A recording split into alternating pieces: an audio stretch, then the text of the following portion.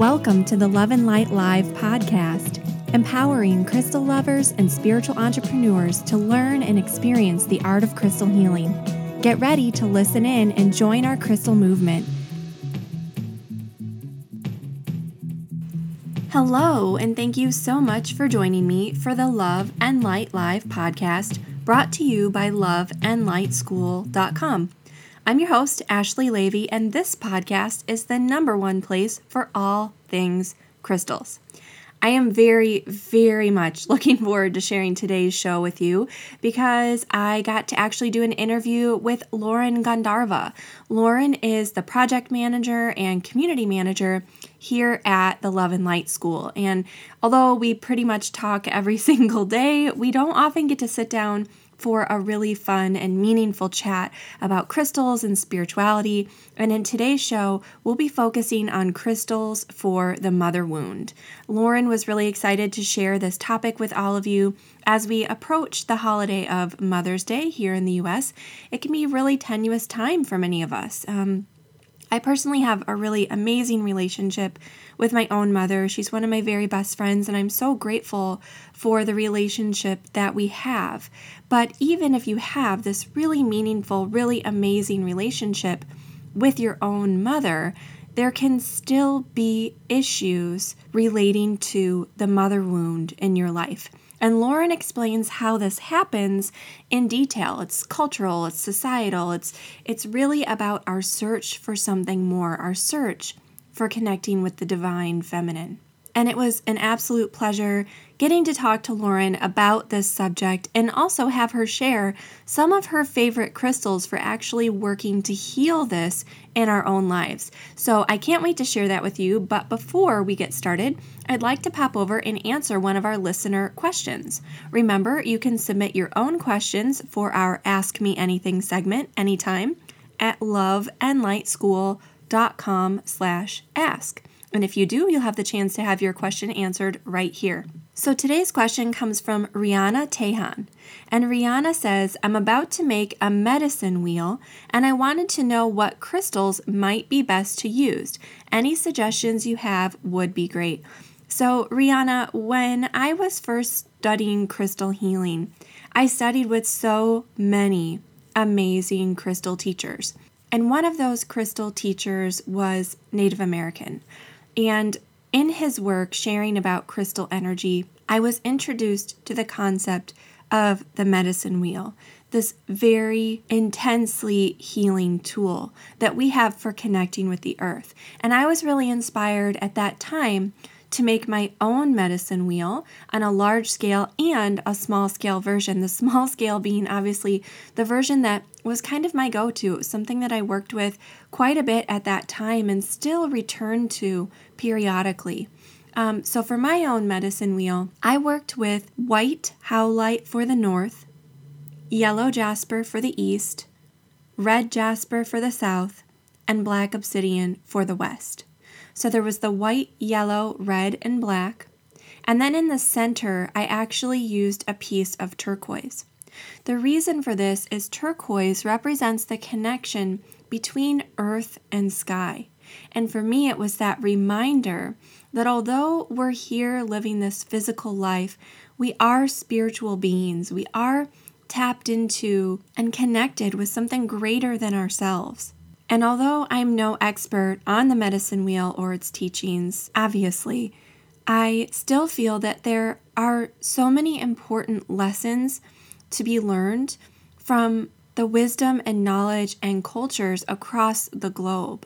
And this kind of takes us to an interesting topic that I guess I hadn't really planned on talking to about today, but it seems really important and relevant here. And that's cultural appropriation when it comes to spirituality.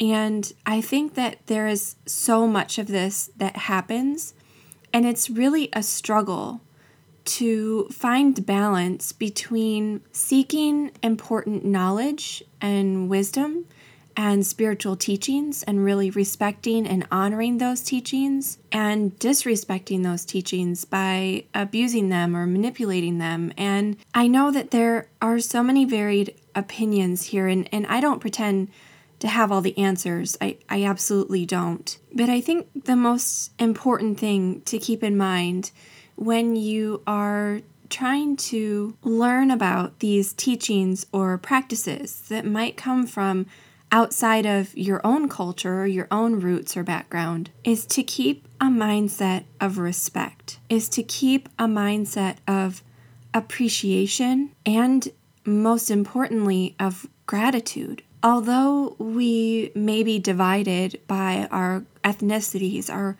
cultural backgrounds, our spiritual backgrounds, our individual heritages, what we all have in common is that we are all from this earth. We are all from this planet. And in that, we do have shared experiences. And for most of us, that means identifying across the board as spiritual seekers.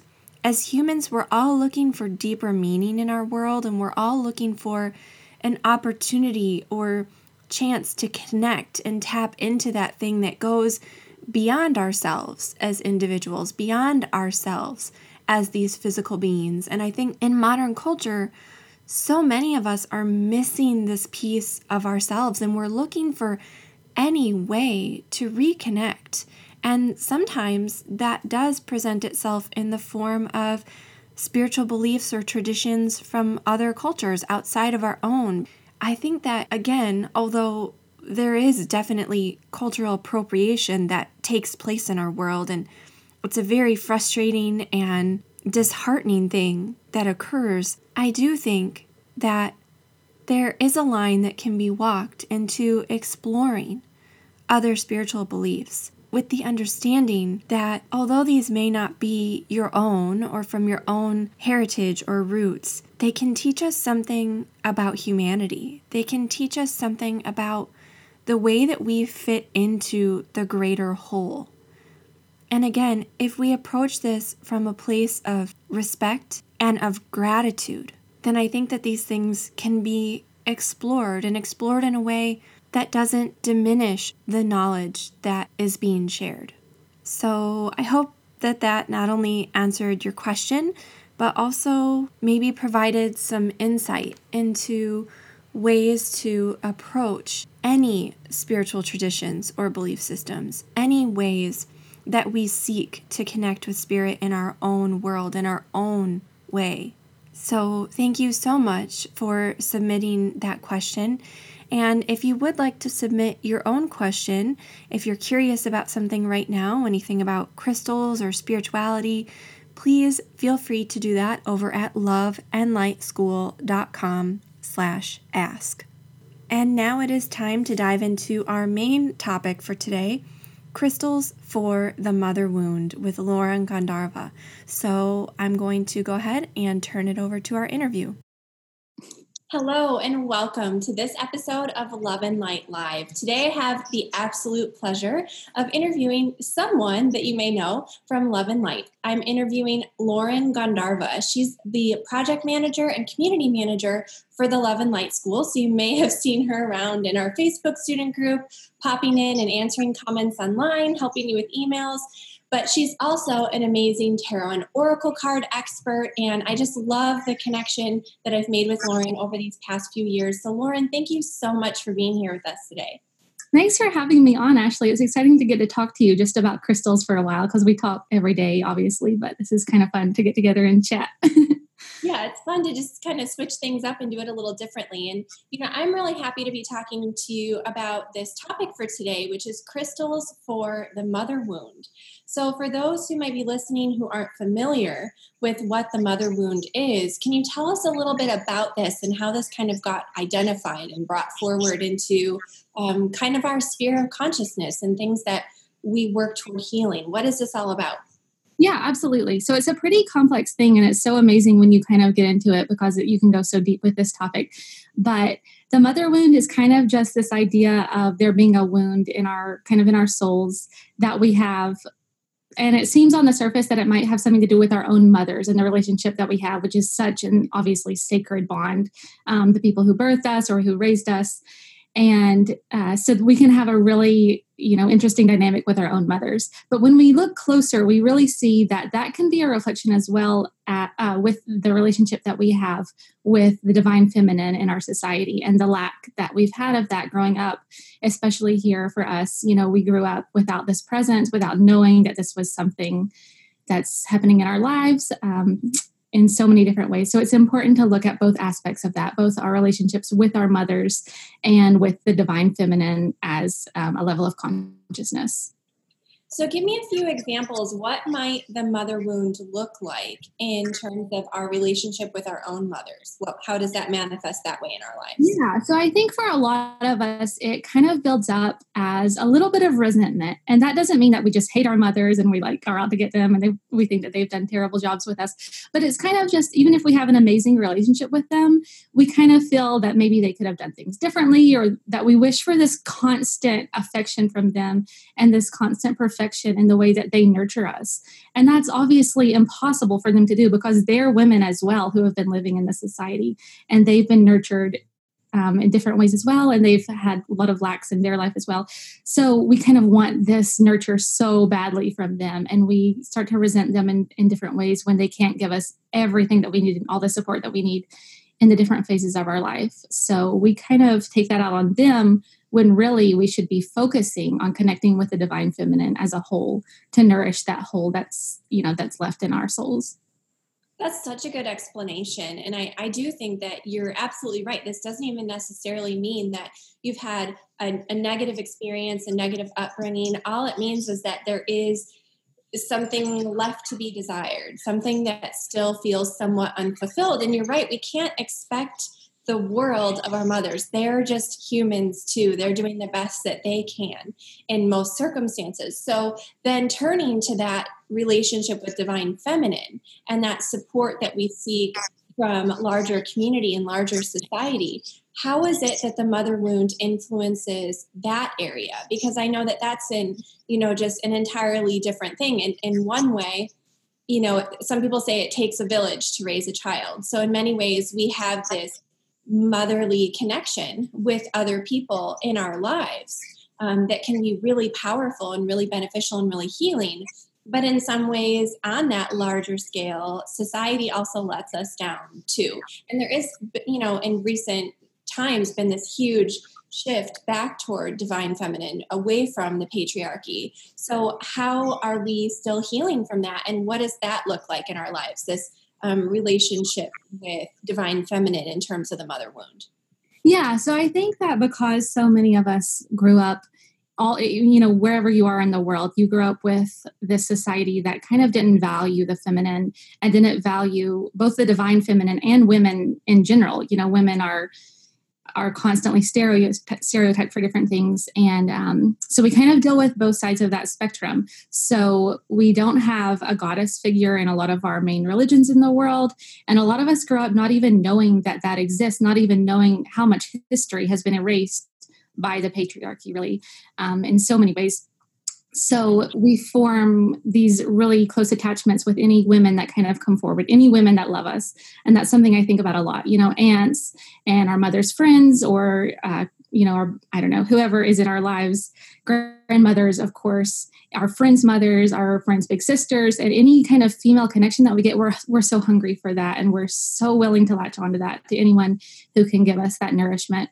So it's just important to look at all of those facets of our lives and see how much we've lacked with those feminine relationships and how much can be fulfilled through simply recognizing that there is a divine feminine experience out there waiting for us and a goddess waiting for us to connect with her. As you were speaking, it really got me thinking about something. I think as women, we have this kind of stereotypical association of being competitive with other women, right? That's like very much something that often goes unspoken, just as much as it does go spoken. I think it's something that as women, we don't often want to acknowledge that this stereotype exists, but I think it does exist for a reason. And as you were kind of talking, it made me think about, as we're, hungry for these relationships, for this influence and guidance and connection with other women, I think for those women who this does kind of manifest in competitiveness and competition. I think in many ways it's because we are so hungry for it and we're lacking it. And those people are lacking it maybe even more so. And they feel like, well, but if someone else has that relationship, then I won't have that in my life. And it's like, it's you or them, you know? And I think that mentality is something that we need to grow out of as women and realize that we can lift each other up and that there is an abundance of this supportive, women-inspired community out there, and that we don't need to be in competition with our sisters and our mothers and our friends and our grandmothers. And really, we can kind of lift each other up and embrace one another. Absolutely. You're so right. Like, we have this idea that our mother's love is so finite, and that is true because our mothers are humans. So they can love us unconditionally, of course, but their time for us is sort of finite, and the amount of just, nurture that they can give us, they can only do so much for us, of course. They're humans too. And I know that because I'm a mother, of course, I have to take care of myself as well. But I think that we do develop that really strong lack mentality around that nurture. And we just think that there's no way we can ever get enough. So even when we do start shifting into a belief in a goddess or in the divine feminine as a whole, we think, oh, there's another person who's really into this goddess stuff. She's so into it. How can I be into it? And you do feel that sort of jealousy or sort of competition with her. And that's so easy to slip into because we're so used to that lack mentality, which is not our fault. It's a result of the patriarchy. It really is. And we've grown up to be so individualistic from the society that we've grown up in as so male-centered that we forget that we can connect together and women are supported by each other. And we don't have to just wait for a little bit here and a little bit there. We don't have to be the only people who are connected to the goddess. We're all connected and we strengthen each other in that connection. So true. And you brought up that this really is kind of the result of our society. And this is so interesting because I was just listening to a keynote speech yesterday by Terry Crews, the actor, NFL star, all that stuff. Big, muscular, manly dude, right? I mean, he really is. So he was giving this talk on toxic masculinity in our culture and the result that has on men as well as women.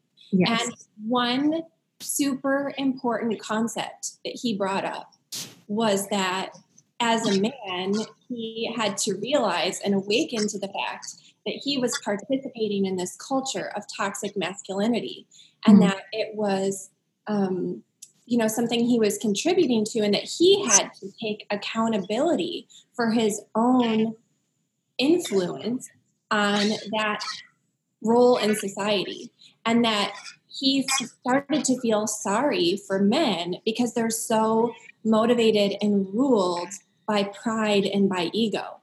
But then he was looking at how that affected women and the women in his own life. And he said, just as he realized men were really ruled by pride and ego, women have learned from this patriarchy to be ruled by fear.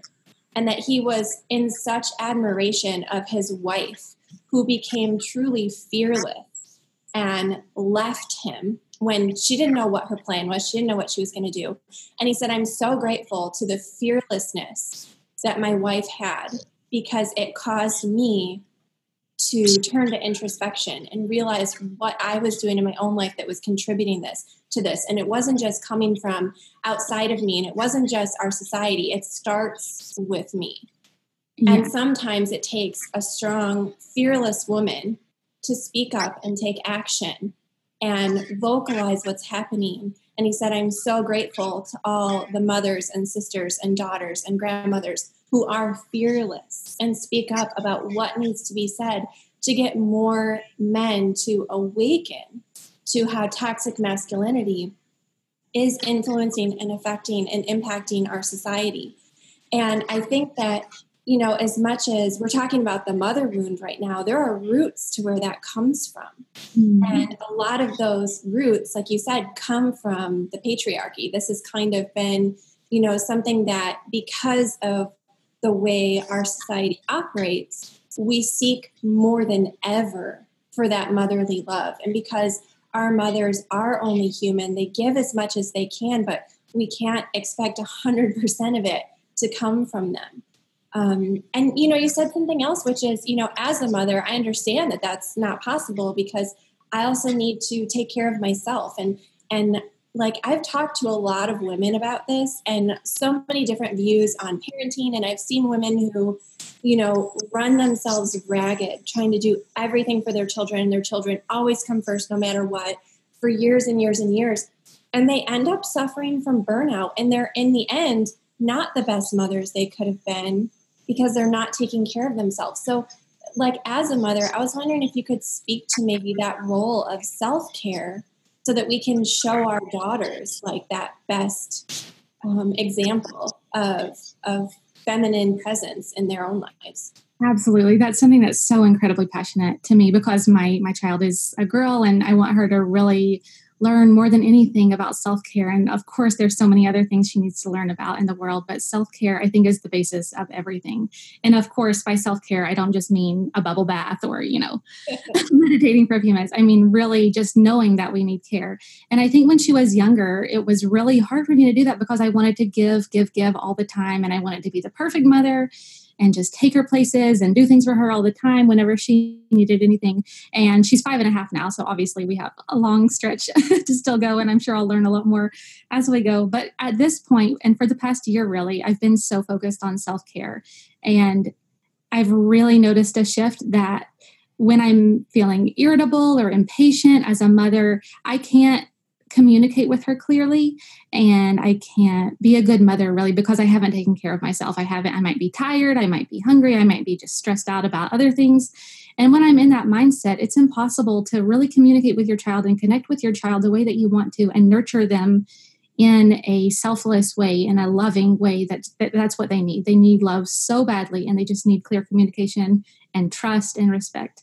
So when I do take care of myself through meditation and crystal healing for myself and just extensive, reading sessions for myself and going outside, all of that kind of stuff, I am the best mother that I can be. And not only for her, I know that I'm a good mother for her because I can see how good she feels, but then I feel good. At the end of the day, I'm not exhausted and I'm not burnt out. And I don't feel like I yelled at anyone, or I don't feel like I, messed things up all day. I just feel at peace. And that's so, so important. And yeah, I want her when she grows up, if she doesn't remember anything else, I just want her to know that.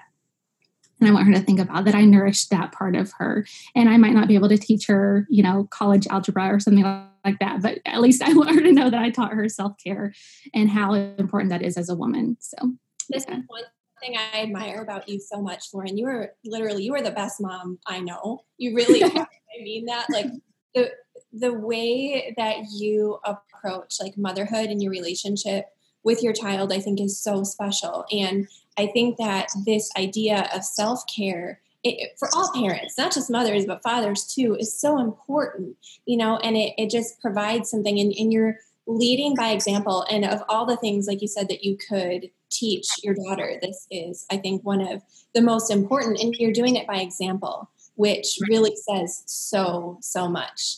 Wow. So thank you for sharing that. And now I want to pivot to Chris, because that's why we're here.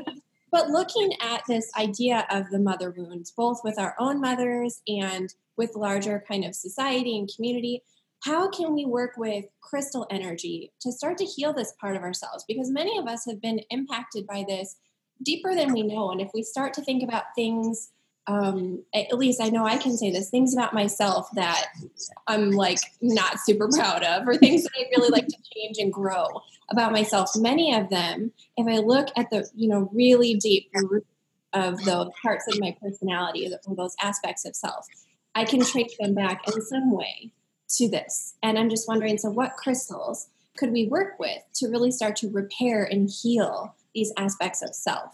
Yeah, absolutely. There are several. There are tons that we can work with, but I have a few favorites. And when I thought about this, when I started thinking about crystals that I feel like are the best to work with the mother wound, of course, the first thing that came to mind was the heart chakra. And that's vital. But I don't feel like we can heal the heart chakra until we're really connected in our lower chakras, our root and sacral chakras.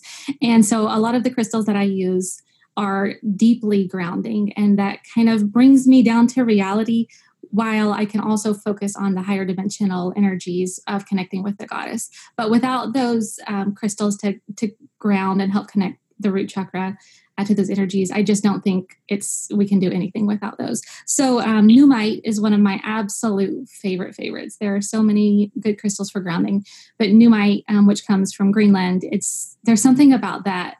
Just knowing it comes from Greenland for some reason, to me, like, I just love that. It's like that one place in the world. And I have one here. And it's just, for me, nothing feels more grounding. I feel like my root chakra goes down to the very center of the earth, attaches, and I feel so grounded when I work with this stone. So that's what I like to recommend to people to start out with, just so they can really get their head on straight before they start working, so you have a clear picture of what you want to work on with your mother wound practice. That's so smart, because a lot of us, we immediately want to skip 10 steps ahead and go to that highest spiritual level and do all the work there. But we need to bring it back down to earth first and really start slow. It's kind of unraveling the layers of an onion, peeling away those layers, and starting at that root chakra is brilliant. So thank you for sharing that. Yeah. I love that stone. So that's one of my favorites. Another one that I work with, and this really is the stone that inspired me to start this path of thinking about this practice in general. It's iolite. And I first got a piece of iolite just about a year ago, which is pretty recent in terms of my whole crystal journey. And the first time I looked at it, I just picked it up, and I was actually at the Yellow Sky Emporium here in Knoxville that one of our students owns. I just picked it up, and I kind of felt like, when you look in a telescope, or just when you look at the really clear night sky and you see all the stars, and you just have this really humble moment of knowing that you're just one small piece of this amazing cosmos that's doing so many amazing, magical, mystical things at one time. And that got me thinking about my connection with my own mother, and she's amazing. I know she'll listen to this. She's absolutely amazing. And we're really close, but it's like anyone else. You have to think about how to heal that relationship. Even if you don't have anything that you think needs healing, there are these wounds on a really subconscious level that, you want to work on. So I started thinking about how the cosmos kind of brings us together with our mothers, and then with our daughters and our other children. And so that's my favorite stone for that. It just brings that cosmic awareness in. So iolite is a great stone for that. And it is so interesting how, people have lots of different beliefs about how this happens. Some people feel that our souls choose our parents. Other people feel like it's totally random and it has no meaning or purpose at all. But no matter what you really believe about this, I think that we can all agree that there is something to be said about how we do end up kind of paired with the people that we do. And I think it's totally natural at one time or another for us to all kind of question that, either as children, how did I become your child specifically, or even as adults, it's so funny that I had just the mom that I needed to help me during this really difficult time, or I had just the mom that I needed to teach me this important lesson, even if things were difficult, or whatever it may be. And I find that whether you think that's destiny or complete randomness, we all kind of do get something that our soul really needs from that. And I love that you're kind of, you started with this really grounded, earthy approach to healing the mother wound. And then you zoomed way out into this cosmic look at how our souls are connected to divine feminine energy. So that's really cool. Yeah. Iolite is a good one. That's definitely good. And then I think once you kind of have that kind of solid base to stand on in this practice, I think you can obviously move on to the heart chakra, where a lot of this work is going to be happening. So there are two stones that I use for this that kind of balance each other and kind of both work with the heart chakra, but in very, very different ways, which I know you can speak to as well. So the first one is ruby, and then the second one is pink opal. So ruby, and I have a record keeper one, it's pretty intense. But so this one is so opening. I feel like it just kind of blasts out any stubborn, stagnant energy in your heart chakra. It's okay, all this stuff, it's going to hurt for a minute. You're going to be exposed to these wounds, and you're going to feel really deeply things that you might not want to feel because you've tried to cover them up consciously, but you need to address these things that are really holding you back in your life. And when I've meditated with this particular record keeper ruby, I've had a lot of experiences with thinking about things like the witch trials and things like the sort of mass exodus of the goddess from religious literature in basically every religion in the world and in every culture in the world. It's so prevalent. And it's something that I didn't know about until about 10 years ago. Like when I was in college, I didn't even know about, Sophia and the beginning goddesses of a lot of religions. I had no idea.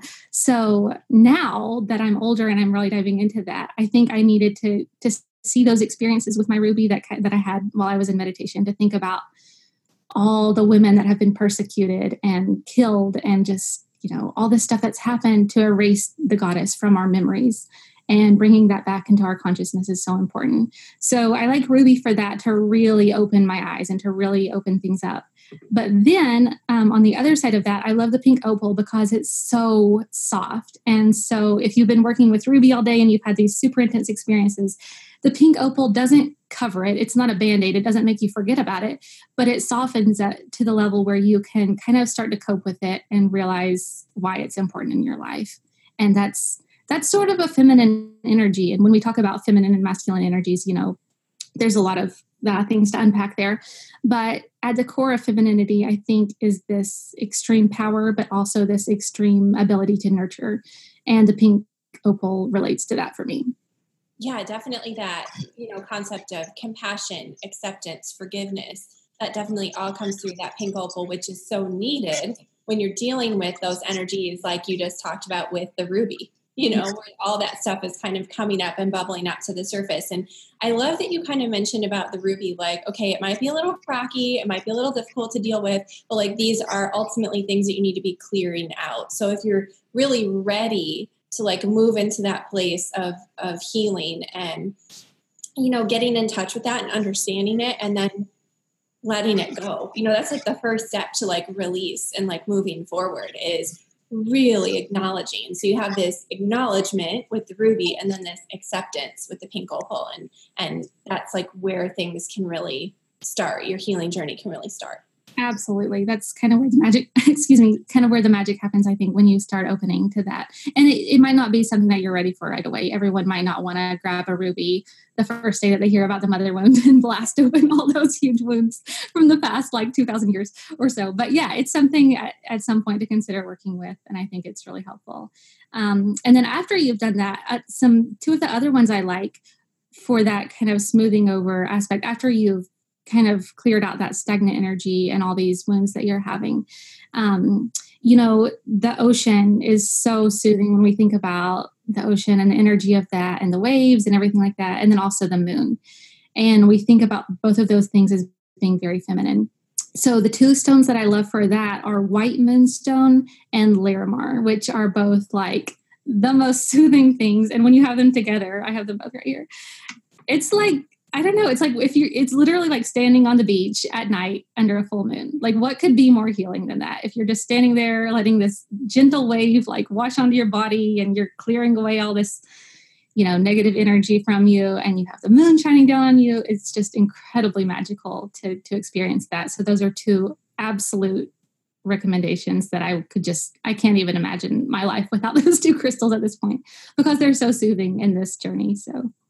Yeah. And you also mentioned just like the feminine aspects of the water and the moon themselves. And those have been revered and thought of as feminine for thousands of years. Both of these major energetic influences on not just, us as individuals, but us as humanity.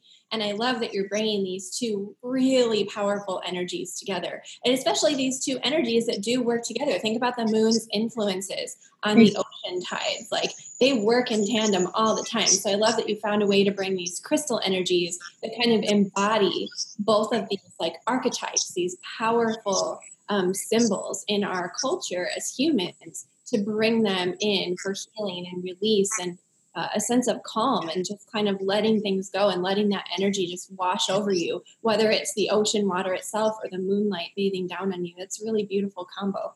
Yeah, absolutely. I love that combo. And like you said, it's so soothing, but it's also when we think about water and how we think about, we're on the beach and there's a little bit of water, but it's also such a powerful force. And that really just exemplifies what the divine feminine is to me.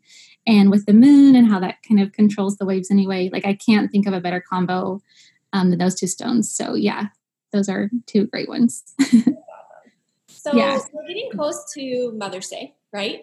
So that's kind of why we timed this particular interview for this time of year. At least here in the US, we're getting close to our Mother's Day. So what can we do during this time of year? Because we all have a different experience of what Mother's Day is. And that even changes in our lives, right? When we're young, we think of maybe making our mom's breakfast in bed and picking her flowers and all those like cute things that we do as children to show our appreciation and gratitude for our mothers. And as we become adults, maybe, we have more conflicted emotions about this. Many of us have lost our mothers, and that can be kind of a painful day. Or many of us have become mothers and our role kind of changes. So how can we work with these crystals around this time? What can we do with them to actually help support us on this like very special day where this kind of all comes up for us emotionally? Yeah, absolutely. There's so many things you can do with them. You could set up a little crystal grid or kind of a mandala just with the different stones. You don't have to have more than one. You could just, make a little freeform grid. You could put them in your pocket, or you could make a medicine bag with them, kind of leading up to the day. But I think the thing that I think about with Mother's Day now, when I was a kid, we dressed up in our little church dresses, which was adorable. We all gave our mom flowers and, like you said, breakfast in bed. And that was so special. And I think of Mother's Day as being this really kind of sweet day where you celebrate your mom and you go and eat lunch and these cute things. And that's all good. And that's certainly something I still do with my family. But also now on Mother's Day, I like to have a really intense ritual to connect with divine feminine. That's something that's just become non-negotiable for me the past few years. And so, yes, I want to be a mother. I want to go visit my mother. I want my daughter to, give me a billion hugs that day. But at some point, and I usually include my daughter in this, I want to really sit down, light some candles, light some incense, do my thing, and have these crystals with me to just go into a deep meditation to connect with the divine feminine and to just let her pour this incredibly nurturing, limitless light into me that I need. And it's kind of like getting this cosmic refill, like on this day of Mother's Day, and we can do that anytime, of course. But Mother's Day has become so much more to me now.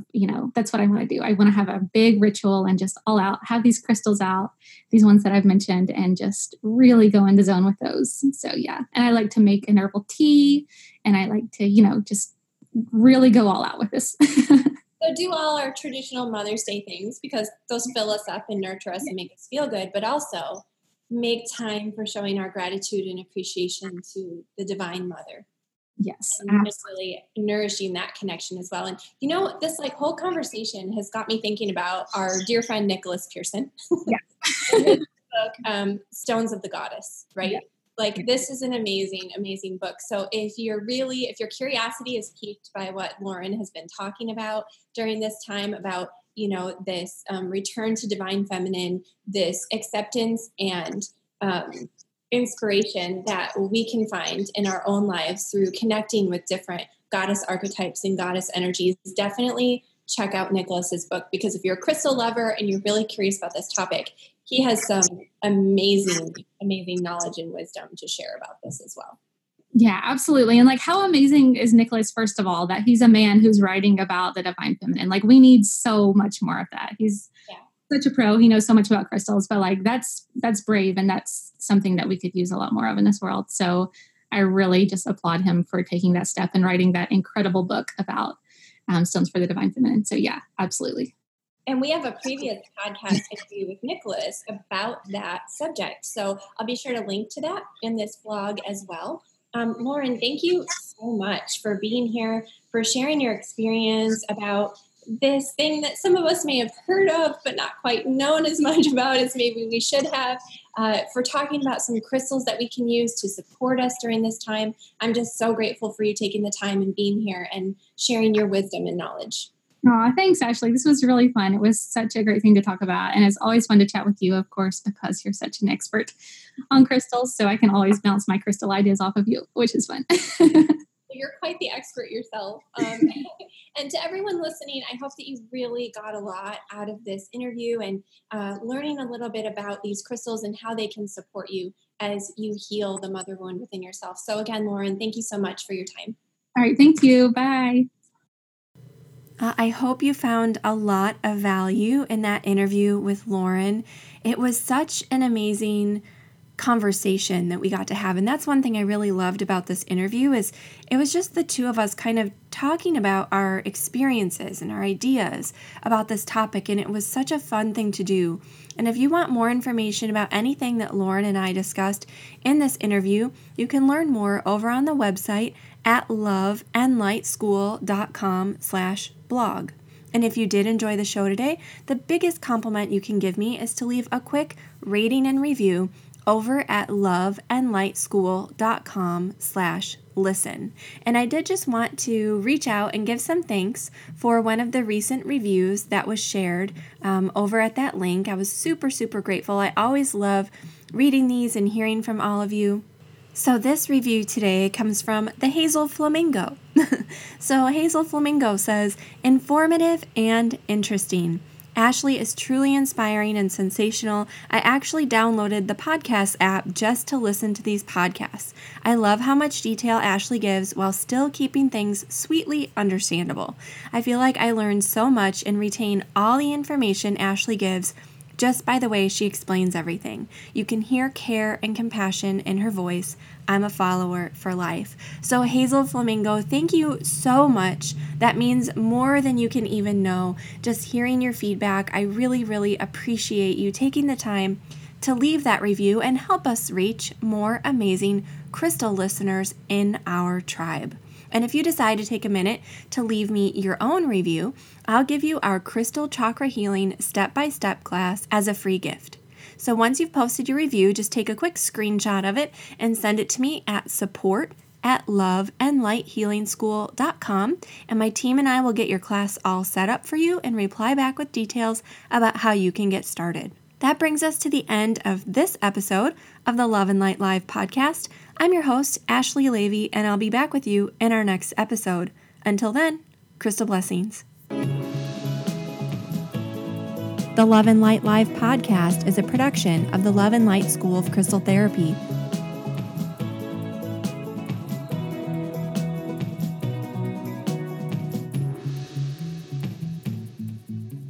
Visit us online at loveandlightschool.com.